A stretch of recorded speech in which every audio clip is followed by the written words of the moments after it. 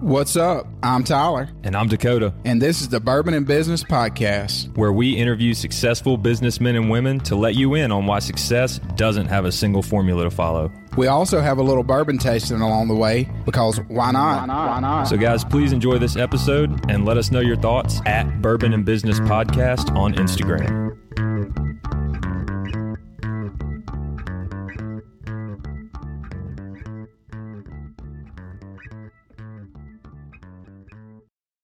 Coming to you from the Bourbon and Business Studio here in the Capitol Club in downtown Jackson, Mississippi. I'm Tyler. And I'm Dakota. And this is the Bourbon and Business Podcast. How you doing this morning, Dakota? I'm doing great, Tyler. It never gets old hearing you say that. I know. We need to record it, because it's I don't know. I like it being a little different each time. I mean, people come up to me and they're like, man, Tyler's awesome, dude. This is the Bourbon and Business Podcast. It sounds like you're like a smooth jazz radio announcer or something. I thought about going into that at one point. You do have the face for it. So. Thank you. Well, Dakota, you want to tell us a little bit about our venue today? Yeah. So obviously we were at the Capitol Club of Jackson today, the best view in Jackson, no doubt. We are overlooking the Jackson Convention Center right now, and it is a rainy, foggy, misty, cold morning here, but it's still beautiful. It's great. The membership pricing here is very reasonable. Phenomenal. They have event space. They have events. They've got daily lunch. They've got it all, Tyler.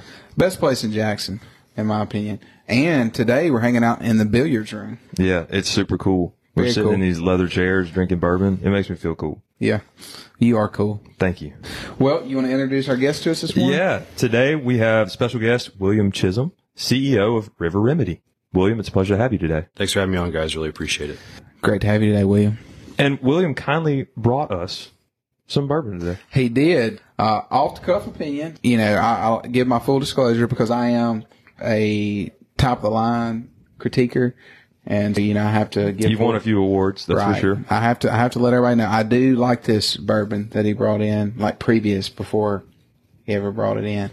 I'm gonna have to. It's Angel's Envy. I'm gonna have to give it a 9. A 9. So it's really good bourbon. Strong, yeah. And if it was later in the day, I may give it a higher than a 9, but we're going to go with a 9 right now. Well, William, we appreciate you coming on today. We always like to start this off, kind of just tell us where you're from, where you grew up, and then how you got into the business that you're in today, and tell us a little bit about what River Remedy is. Sure. Well, first of all, thank you all for having me on. I think what you guys are doing for the Mississippi business community is really fantastic, and highlighting so many stories of successful folks that, have taught me a lot from your podcast. So I really appreciate what y'all are doing for the business community here. I'm from Jackson, grew up in Ridgeland, and spent my whole life here. Went off to college at Yale, did my undergrad there. And then after graduation, spent several years working in the world of finance in New York City. So doing investment banking, and did that for about 5 years. Rose up the ranks, and then decided that I wanted to go back to school.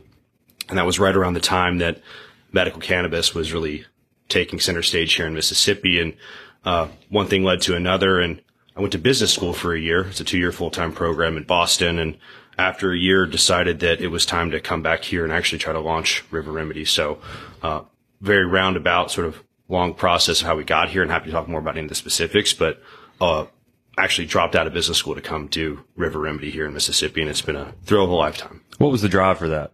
Well, for the longest time, I wanted to find a way to get back here and do something that made an impact in one way or another. And I think that medical cannabis was a really interesting opportunity, because it was one of the only times I could see in my lifetime where there would be a new industry starting from scratch in Mississippi, in my home state, where there was a real need for this industry, and there was a real opportunity to build something from scratch and create a lot of economic opportunity while also making an impact for people in their healthcare. So ultimately was the best of all worlds, be able to get back here, be closer to family, and build something from scratch in Jackson.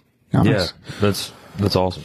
Well, so you grew up in Jackson. So how did you end up at Yale? So I played football in college. Okay. So if you can imagine, like the Grove, it's Right. it's like that, but about a 100th of the size, the tailgates at Yale. But really loved playing football growing up, and really enjoyed the experience up there. It was something I wanted to do for as long as I could remember. Get out of here and just go see a different part of the world, but really maintaining a a focus on coming back here at some point to really start something. So go off, see the world, come back, and then and try to build something. And that's what we've done so far. Great. So tell us a little bit about River Remedy. What services do y'all offer? And, because for medical cannabis, especially for Mississippians, there's a lot of, I guess, confusion at this point because it's so new, what's offered and all that type of stuff. Give us a little bit of details on that. Sure. Just so about the program, I know that you've had a couple of guests on here before that have shed some wisdom on, or shared some wisdom on the industry. But a little bit of background, it's a medical program, so you have to have, to participate in the program, you got to have a medical card, and we are one of the many players in this industry that is on the production side. So there's really 2 or 3 main categories of the industry. There's cultivation, and there's processing, and then there's dispensaries, and then there's all these other ancillary licenses. But we're what you call a vertical operation. We're vertically integrated, so we own the means of production. What we do at River Remedy is we produce cannabis inside in these very environmentally controlled facilities, hyper-regulated facilities. We take that biomass, we turn that into processed goods. We have a wholesale distribution network where we send our products all over the state. We actually have a dispensary in Byram as well, and we're actively expanding our dispensary footprint too. So we do just about everything except actually test the cannabis, because all of the testing facilities have to be owned independently from the actual producers. So we are a tier 2 out of 6 in terms of our canopy size, which means that we're just a sort of medium-sized player, but have been able to carve out some really nice market share here in the last year. And we were the first to actually ship product across the state earlier in 2023. So it's been a very dynamic, exciting year, and we try to do a little bit of everything. Our core focuses are cultivation and processing, obviously, but there's a massive logistics component as well. And it's like having 4 or 5 businesses under one roof. You've got medical grade, indoor agriculture, you've got food processing and manufacturing, you've got packaging. There's a massive compliance and inventory control component. There's distribution, there's brick and mortar retail, all in the most challenging and regulatory environment that you could possibly imagine in an emerging market in a sort of nascent industry. And all those things make it a very challenging but exciting space to operate in. Mm-hmm. What are some of those challenges? I know you named a few there, but could you give us a little bit more specifics on like the regulation challenges and the compliance challenges and the, logistics challenges and things like that? Yeah. I think all of the challenges in the medical cannabis industry, or I would say most of them, ultimately stem from the regulatory approach, both federally and across the state. And each state has its own different set of rules and regulations, their own idiosyncrasies and quirks. I think the challenge from a business standpoint is that these regulations create really interesting sort of wonky markets where there's all these discontinuous risks, meaning sort of things that can come out of left field that have really material impacts on your cost structure and your revenue opportunities. I think for us in Mississippi, it is an interesting market in the sense that there is theoretically unlimited supply because there's no limitation on licenses, and there's benefits and considerations to that. Obviously, we were able to get a license. If there were a limited license state here, or that kind of framework, we might not have gotten one. But that allowed us the opportunity to compete. But there's actually capped demand because you can only consume so much. There are limitations on what a patient can buy. So demand is super inelastic, and supply of cannabis is actually pretty inelastic too because of how the production cycle works. So I guess that's to say that the overall regulatory framework here is an opportunity. It provides an opportunity for all kinds of people to get into the space, but it's a very challenging space to operate in because of the supply demand dynamics. And then when you add in all the other regulatory pieces where you've got to have very sophisticated, robust inventory control protocols, and you've got to have a really highly trained team, we treat those challenges like opportunities because we believe that we can out-operate people, and we want to take those in stride and turn those into competitive advantages by simply rising to the occasion and leading through excellence. But overall, it is challenging. There's a term, stroke of the pen risk. There's regulators overnight can issue some change or requirement that fundamentally changes how you do business all the way across the board. And I think being vertically integrated helps insulate you from a lot of those risks because you can see what's coming down the pike. But at the same time, you have fewer vendors, You have fewer banks you can work with. You have fewer insurance companies you can work with, all because of the federal status as a Schedule I substance. So it's sort of like trying to build a complicated manufacturing business with one hand tied behind your back. It's fun, but it's hard. All right. Well, and I think you touched on something. If you go back and look at all the great business people that have been in the United States over the years, all of them had to take some sort of risk and a lot of times come up with a different method of doing something that no one ever thought of. So I think that goes a long way to say that that's, you are operating that way and saying, hey, maybe this hadn't been thought of, or maybe we can do it this way within the guidelines of whatever the regulations are, because you're always going to have those, in an industry, especially if it has anything to do with medical side of things. So one question I have about, medical marijuana, how does it operate from a state to state level? So are y'all able to grow here and ship it to other states, or how does that work? Sure. So there's, I believe, around 40 states in the U.S. that have some kind of program, and they vary tremendously in terms of whether that's adult use, i.e. recreational access, or medical. The big no-no in cannabis is no interstate commerce. So you have all of these really isolated markets where simply you go across the border into Tennessee or Alabama, and it's a totally different regulatory environment. So the short answer is no, you can't actually operate across state lines with the physical movement of product. But there are multi-state operators that have brands deployed in multiple states, or they have operations in different states. But this is one of those challenges. You can't achieve economies of scale because you can't have a central regional distribution hub for all of your cannabis. You can do that for your packaging or your hardware, but you can't do that for the actual biomass with the THC in it. So there's no interstate commerce, and I think that that's a path we've gone very far down as a country, and I think that's going to be very hard to unwind. But that means that places like Mississippi can have a real local economy, a real independent economy from the rest of the nation, because we're insulated, for better or for worse. And some states have more attractive economic conditions than others because of the supply-demand dynamics that we talked about earlier. But, I think Mississippi is an interesting place to do business for sure in terms of medical cannabis, because it's a new market. It's taken some of the best and most effective policies from other states, or at least we've tried to do that here and make something work. And we found that the regulators and the lawmakers are very commercially friendly, and want this program to succeed. What does that supply demand dynamic look like? What is our supply currently in the medical cannabis industry, and what's the demand for it? Are they matching? Is one significantly greater than the other? So I'll start with the demand first. So the sort of euphemism for the black market in cannabis is, they call it the traditional market. That's everywhere. We don't know how big it is. It could be 300 million. It could be $1 billion here. And that's just weed that's grown in other parts of the country. And there's always been that here, but it's not as big as out west. The demand here is limited to the amount of spending power that patients who have medical cannabis cards here possess. So that's driven by the number of people that have medical cannabis cards. So that number is approaching 30,000 cards that are issued. And we know about how much each of those people spend per month based off of broader market data. So that's your demand.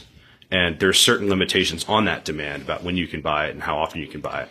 The supply, like we discussed earlier, is different for different product categories. So for flower, for example, that's just the cultivation aspect. That's the stuff that, you combust and smoke. There's a lot of supply of flower here. And that is a product of people trying to get into the industry quickly, build a lot of infrastructure. And there's no, it's very hard for the supply to adjust because the production cycle for cannabis is so long. You take really about 6 months from the start of a process to actually harvesting it to market.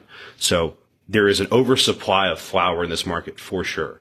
On the processing goods side, like edibles and vaporizers, that's less so. And I think that it's ironic because that's actually more scalable and you can ramp up and down more quickly. But, that means that producers are able to adjust more quickly too, because you can make a vaporizer out of some THC distillate in a couple of days, whereas flower takes 6 months from start to finish. So, we're making decisions now about stuff that's going to be harvested in the spring and sold in March and April. So it's, you got to think very far in advance in terms of months with cultivation, but for processing, it's really days or weeks. Well, Dakota, I think it's a good time for a bourbon break. Yes, I agree. Angel's Envy. This was delicious. William, thank you so much for bringing this on. I'm going to give it an 8.6. 8.6. Yeah, very smooth. Very smooth. Great flavor to it, too. I appreciate you landing there. So You're welcome. Well, back to the podcast. Well, William, you said that you had a background in finance before you moved back to Mississippi. Tell us a little bit about your background in finance. Yeah, so I worked at a bank called Barclays. It's a big... If you guys are unfamiliar, Barclays is a major bank. I love the way William's like, I worked at a bank. It's called Barclays. I'm like, no, dude, you worked at Barclays. Yeah. Maybe you heard of it before. Yeah.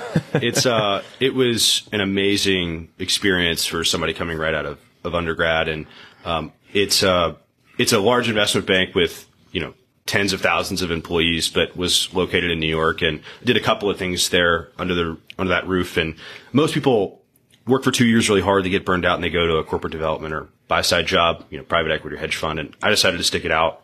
And, the reason there was I just thought there was a lot more to learn under that roof before I left. And, figured out pretty quickly that I really liked working there. It wasn't something I wanted to do for the rest of my life, but there was so much to learn, so many really cool, interesting opportunities.